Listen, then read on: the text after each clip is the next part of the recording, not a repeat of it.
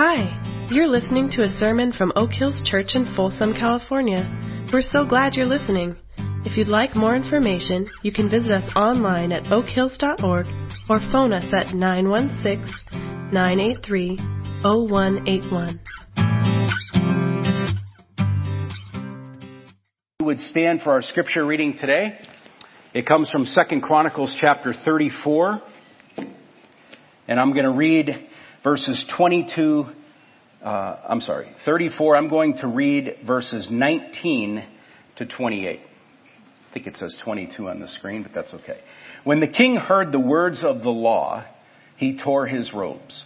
He gave these orders to Hilkiah, Ahikam, son of Shaphan, Abdon, son of Micah, Shaphan, the secretary, and Azariah, the king's attendant.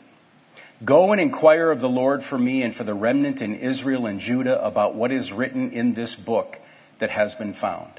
Great is the Lord's anger that is poured out on us, because those who have gone before us have not kept the word of the Lord.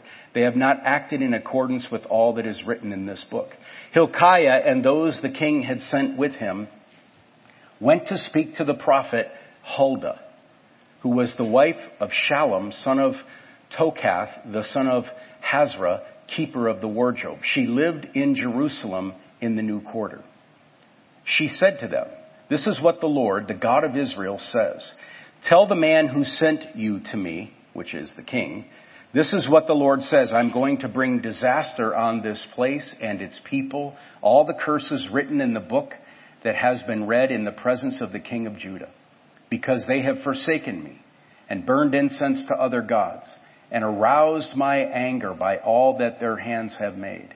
My anger will be poured out on this place and will not be quenched.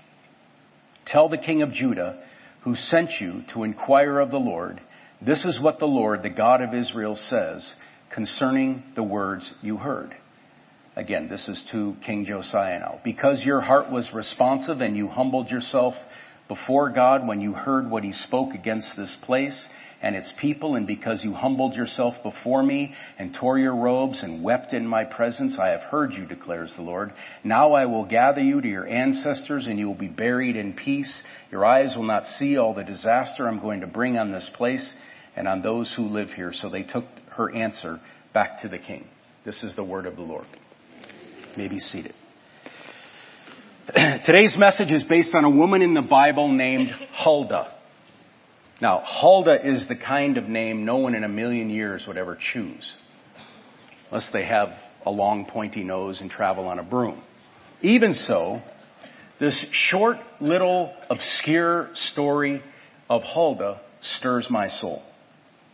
The only thing we know about her is what we just read in 2 Chronicles and a duplicate passage that is in 2 Kings. She's not named on any biblical list of faithful people. She is not held up anywhere else in the Bible as an example for us to follow. But she served a vital purpose here at the beginning of a national revival where the people of God were beginning to return to God. And here's what happened. King Josiah, who at the time was 26 years old, was in the process of repairing the temple and restoring it. It had been neglected. It was in ruins. And he started this effort to restore the temple. And in the midst of what we might call this spring cleaning effort, the law of Moses was found in some back room in the temple. Think about that. The very book in which God's instructions were given to the nation of Israel had somehow been pushed aside and relegated to a dusty back room. And over the years, it lost its importance in shaping the people of Israel. But in this cleanup, it was found and it was brought to King Josiah and it was read to King Josiah. And as we read, when he heard the words of the law, he tore his robe in an act of repentance. He cried out to God and he wept because he realized he and his people had strayed from God. He then instructed the high priest, whose name was Hilkiah, and his secretary Abdon, and a couple of other important men to, quote, "go and inquire of the Lord and find out what he wants us to do." And these guys immediately went to speak with our friend Huldah. That gets my attention. In verse 22, she is called a prophet. And she offers sobering words of judgment from God to the king and to the nation of Israel. She essentially says, trouble is coming because of your unfaithfulness. And this launches King Josiah, if you keep reading through the chapter, into a series of reforms as part of a national return to God. Huldah is a parenthetical comment in this nationwide revival that broke out under King Josiah.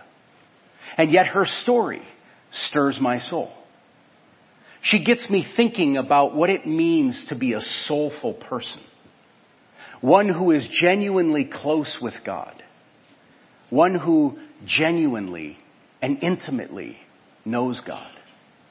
And has an actual, vibrant, present tense relationship with God.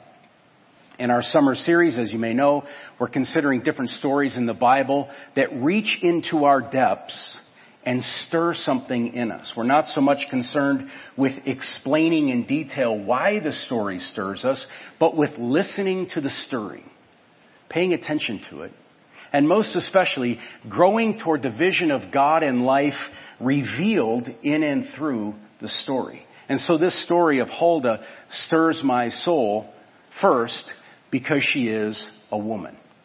Let me explain. Not long ago, I was facilitating a conversation with a group of about 40 pastors and church leaders, and we reached a break in our time together. And an African American woman approached me at the break and asked a question. And in the course of whatever my response was, I could tell she was becoming flustered and agitated. And finally, she stopped me and said, okay, I'm really angry right now, and I don't know why. And I said something like, people often become spontaneously angry in my presence, so don't worry about it. And she began to elaborate on what she was feeling. And then she said, and obviously this isn't a quote, but she said something like this. Okay, I know why I'm angry. I work at a church in the area of discipleship and spiritual formation, and I find it really difficult to capture the attention of my congregation. The church won't call me a pastor because I am a woman, so I am the director of spiritual formation. You sit up here and talk about the same kind of subjects, and people listen to you. And I know it's more complicated than this, but it occurs to me one of the reasons people in the church listen to you is because you are a man, and one of the reasons people in my church don't listen to me is because I am a woman, a black one, in case you haven't noticed, she said. And the whole thing just makes me mad. And I just looked at her and said, you go, girl. This conversation impacted me very deeply. And it still does. She wasn't blaming me for being a man. She wasn't excusing herself from the work she needed to put in to learn about spiritual formation and then live it out. But in those few moments, she was expressing her frustrations as a female pastor and leader in an evangelical Christian church. And it was agonizing to hear her pain. And I couldn't stop thinking about what it must be like to passionately care about the kingdom of God and passionately care about Jesus' church, but be hindered or restrained or mitigated in your leadership because you are a woman. And yet, and I don't know if you know this or not, this happens frequently in the evangelical Christian church. My soul is stirred when I read about Huldah, because she lived at a time when men ruled the world, men were in charge, men supposedly had the weight of the world on their shoulders. It was where the culture was at the time, and I get that. Even so, right on the front end of a national revival where King Josiah is beginning to turn the hearts of the Israelites back to God, these important men seek out a woman who is a prophet because she knows God, and she speaks His words to these powerful and important men. I don't have any axe to grind today, and I don't have a hobby horse to ride. But the issue of women and their role in the church is important to me. It stirs my soul, as we say in the series. I've been in too many settings similar to the one I just described, and I've heard too many painful stories similar to the one I just described. We may not realize this here at Oak Hills, but in many, many Christian circles all over our country, this issue of women in the church and their roles is a big issue. There are at least two observations I think we can make about women and the evangelical church. And when we say evangelical church, just for the sake of getting our minds around it, we're talking about something that began roughly in the mid-1500s. First observation, women have often been muted and marginalized by the evangelical Christian church. I attended Trinity Seminary, which is in Deerfield, Illinois, from 1989 to 1993, and at that time there were many women paying a whole bunch of tuition and studying for their master's degree in theology or for their master's of divinity or their master's in religion, just like I was. They could graduate and go off to another part of the world and serve God in all sorts of ways. But in the evangelical church in North America, upon graduation, carrying the exact same degree that I had, if they were looking for a job in an evangelical church, their roles were pretty much limited to children's ministry, women's ministry, or the church secretary. And here's the thing. In many contexts, believe this or not, this is still the case. This DNA is still in the church. Second observation.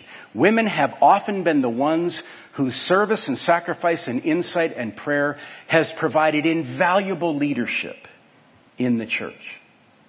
Women are often the custodians of a local church's spirituality and spiritual formation.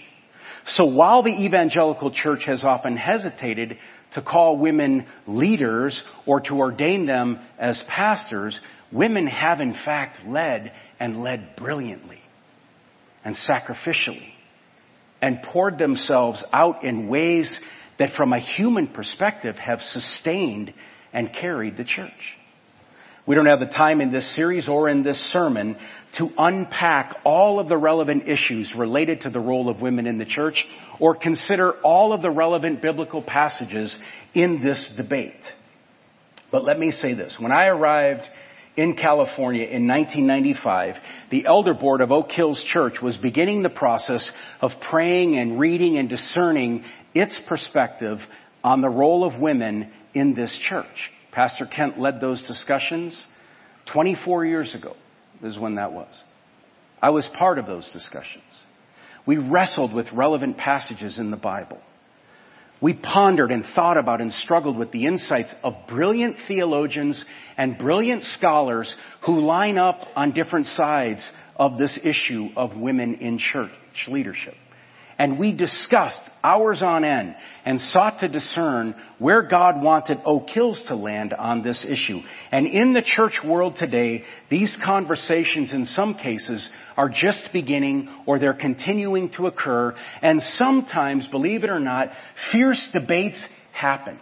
Some pastors and leaders and churches and denominations hold up the issue of women in leadership as a crucial test of biblical fidelity.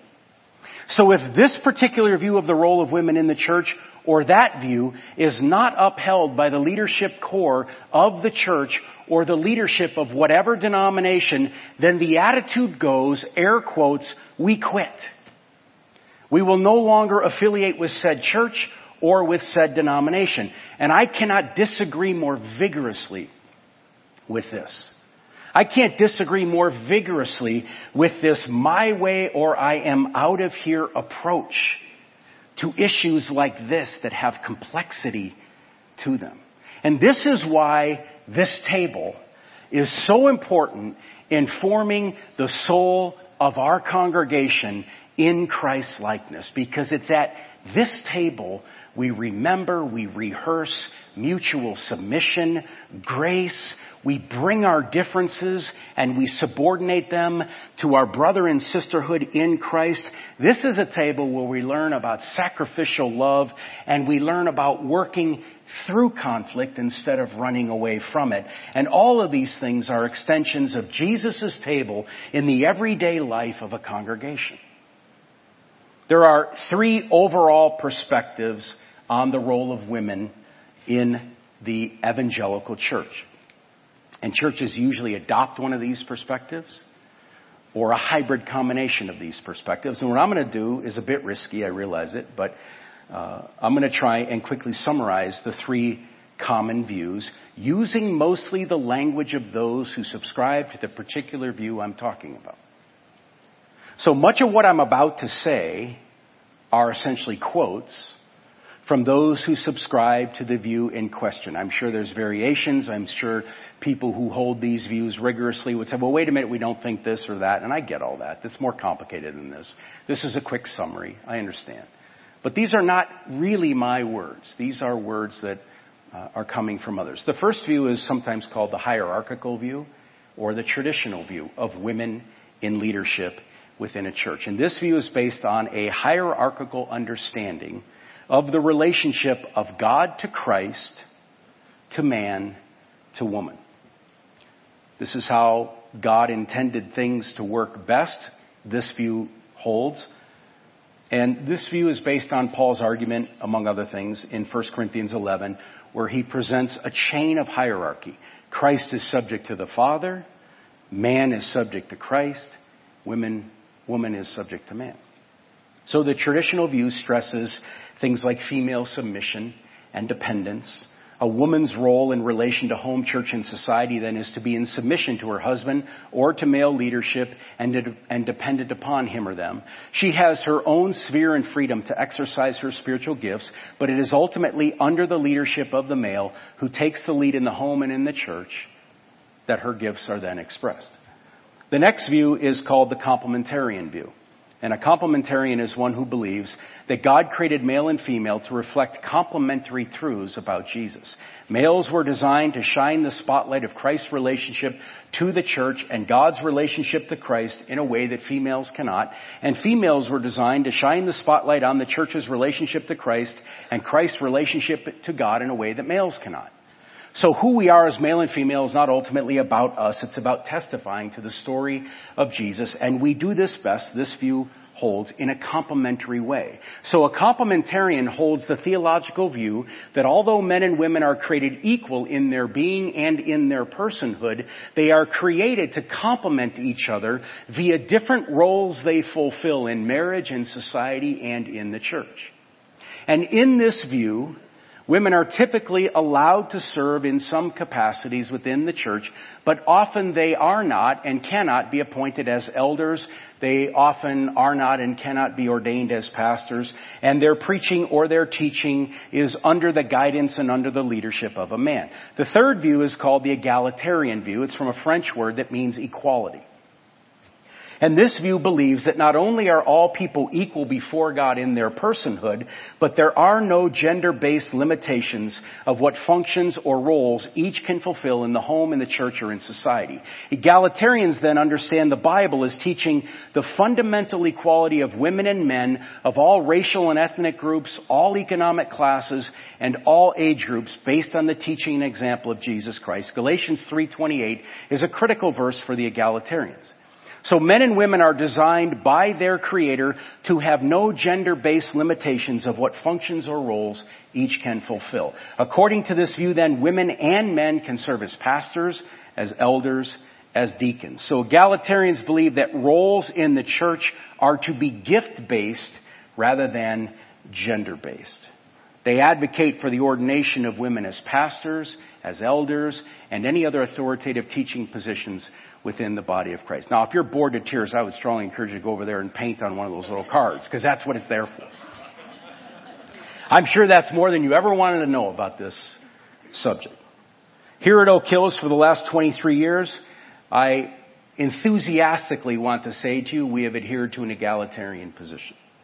That doesn't mean everyone around here agrees with that. Healthy and constructive disagreement within a church creates far more authentic community than across-the-board alignment on every issue.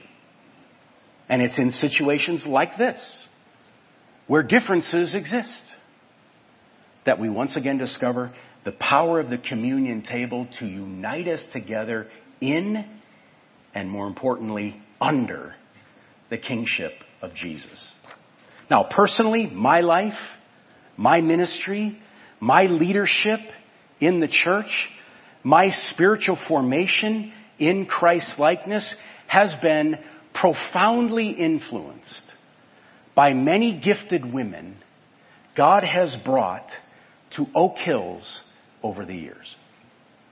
There was a time when our elder board was men only. Thank God, literally, those days are behind us. Why? Because we're a better church and a more Christ-like church because of the wise and gifted and discerning female leaders on our elder board, on our staff, leading small groups, leading ministry teams, and in the congregation.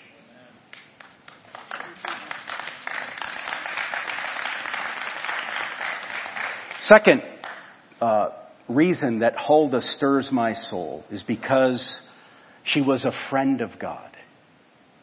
Yesterday was the 50th anniversary of the Apollo 11 moon landing, and for many, many years, I've been fascinated with the whole space race of the 60s and by the coordinated and collaborated effort required by so many thousands of people working over so many years to get Neil Armstrong on the moon on July 20th, 1969.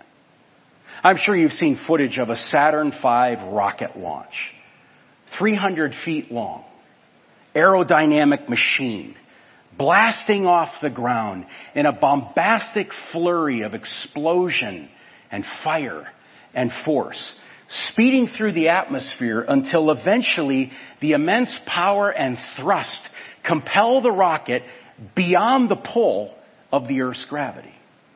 And off it goes to the moon.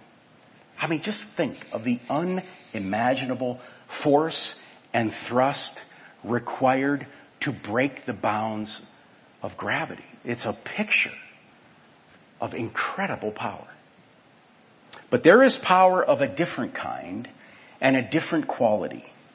And I imagine you have experienced it just as I have. It's not big or loud or overwhelming like a rocket ship, but it is incredibly and equally powerful. Strangely, this power is often contained in small, hidden, quiet packages. I'm talking about the incredible power of someone who is a friend of God. And I don't mean that in a casual way. I mean it like James meant it when he described Abraham as someone who was God's friend. Or like Exodus 33 describes Moses as someone God spoke with face to face, as one speaks to a friend. Or how Jesus meant it in John 15 when he told his disciples he no longer calls them servants but friends. And then this great phrase, because he's revealed the Father to them. He's let them in on the intimacies of his Father. This is the power that emanates off a person who is a friend of God, an intimate of God, a lover of God. These are people of spiritual substance. They have a weightiness to them. They are powerful, but they are humble. And ironically, or maybe not, they're often quiet people. They're often hidden people. They rarely stand on platforms like this. They're even sometimes small of stature in an ironic sort of a twist. They aren't trying to be powerful. They're not trying to say profound things. They're not trying to make us think they're spiritual. They actually are. And their presence, their bodily posture, their words, their face, their eyes, their questions, and perhaps most of all, their silence is incredibly powerful and influential. We're talking about those rare people who are further along the road toward forgetting self.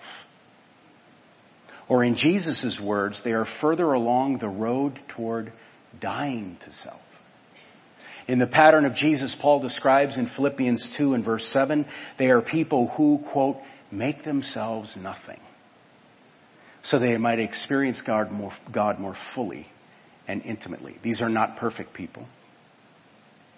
But my experience being around folks like this is they seem more whole and less fractured, more at peace, and less troubled by petty jealousies and paralyzing insecurities, more grateful and less infected with the virus of complaint. These are people who seem at ease with themselves and at ease in their physical body, unburdened by typical crises of identity or body image pressures. We're talking about those people who, by virtue of their heart and character, have been with God. They know God. They commune with Him. They are His friend. And we can feel and sense their intimacy with God when we are with them and when we are around them. I could name names right now of those in this congregation who possess this kind of rocket power in their souls. They listen more than they speak.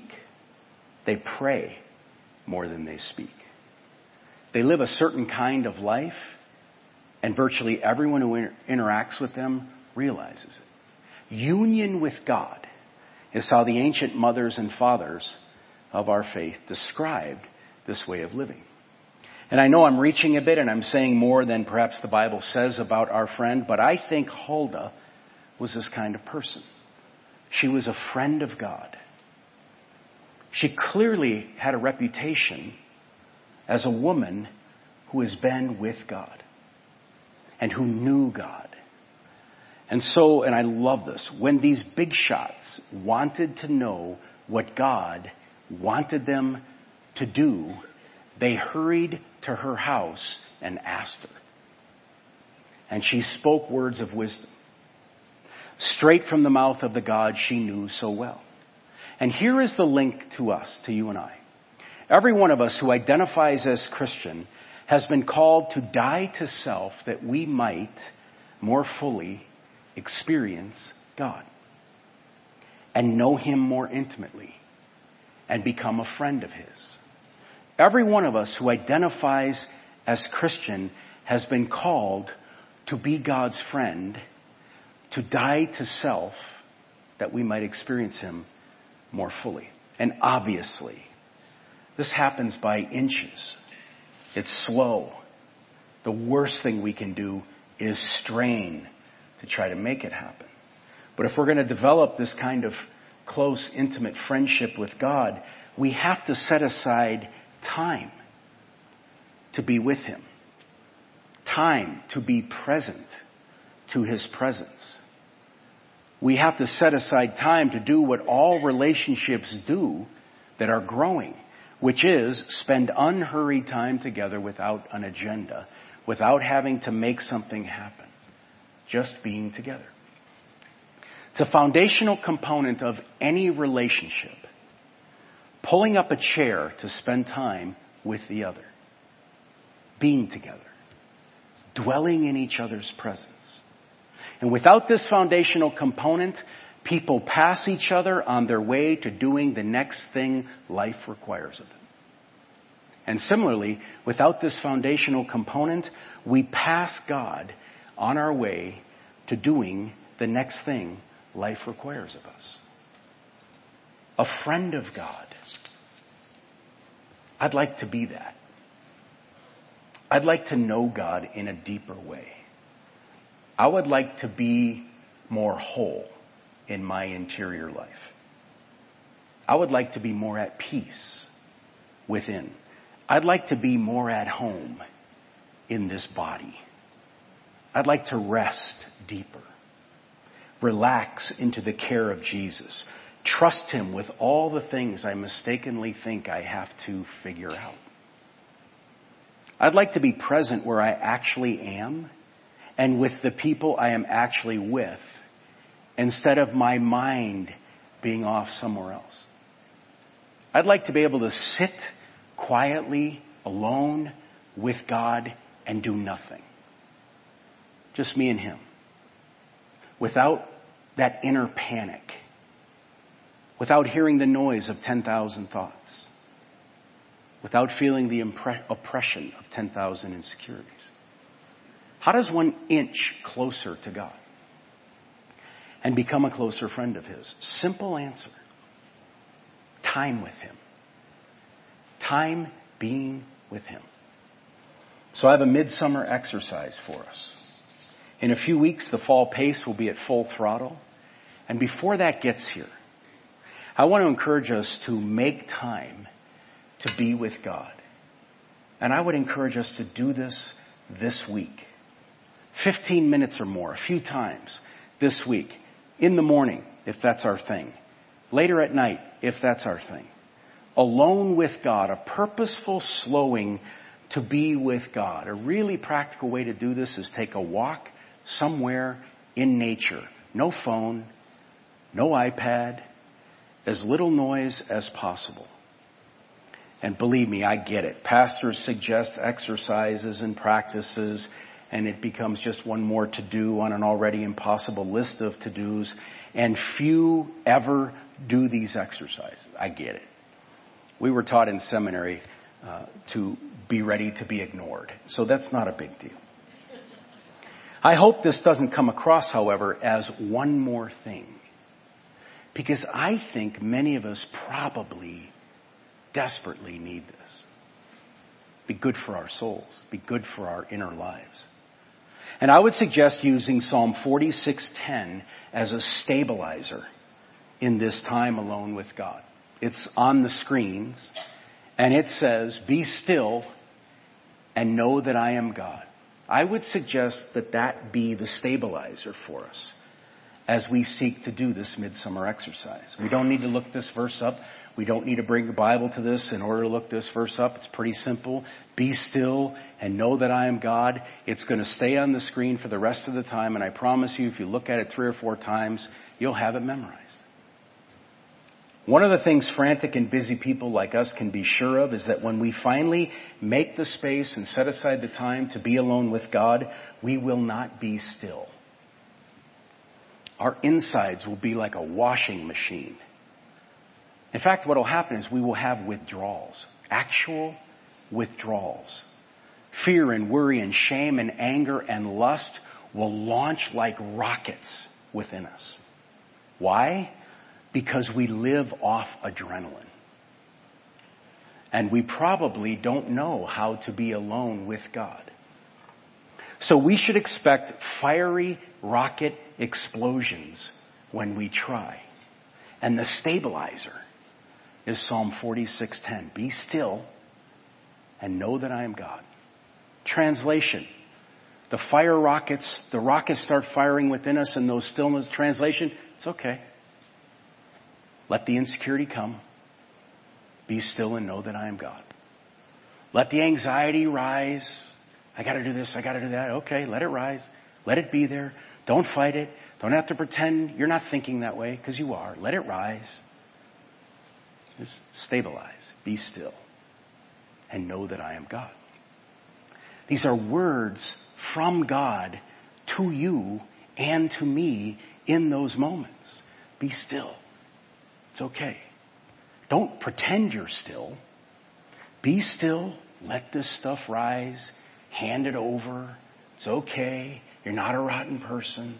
We all have thoughts that are like busy intersections at rush hour. Okay. Let the thoughts about needing to do this or that, let it emerge.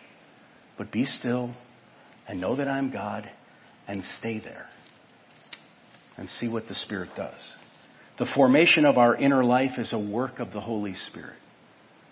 It's an actual work of God the Spirit in us, cultivating, forming, shaping, transforming. Be still and know that I am God. This work of formation is His work as we invite Him to do it. Here's our job in this. Our job is to make time to be alone with Him, or if you will, our job is to pull up a chair with Him. Would you pray with me?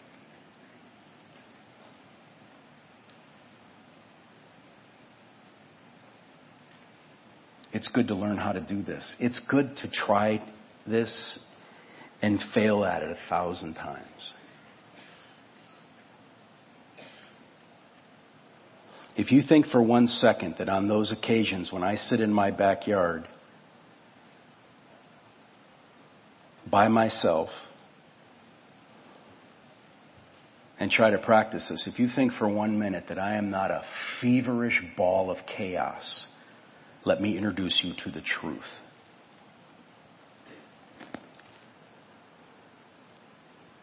Learning how to do this in a competitive, striving, straining, comparative world is essential to having a soul that is expanding and becoming a friend of the living God. Learning to sit with ourselves without panicking. Learning to sit with ourselves even as the insecurities come rushing in like rodents, and just let them be, and be with those things in the presence of God as we do our best to be still and know intimately, He is God, not me. He is God, resting there, leaning on Him, sitting in the quiet, remembering how things are arranged. He is God. Listening and trusting. Spirit of the living God, we would like to know you more intimately. At least we think we would. Help that become a reality. And we pray for your voice, leading, gentleness, tenderness, to beckon us to be with you, to open up space to be with you, and then to allow you to do whatever it is that you would do. And we trust you that what you will do in the depths of our being will be good. We thank you for this privilege of journeying together, loving you together, following you together, sacrificing together, being the church, being brothers and sisters, and doing our very best to allow your transforming presence to captivate us and shine through us, that we might be a beacon of light in this dark world. Help this continue to become a reality. And we pray all this in Christ's name. Amen. There is food in the back, and I would encourage you to get some.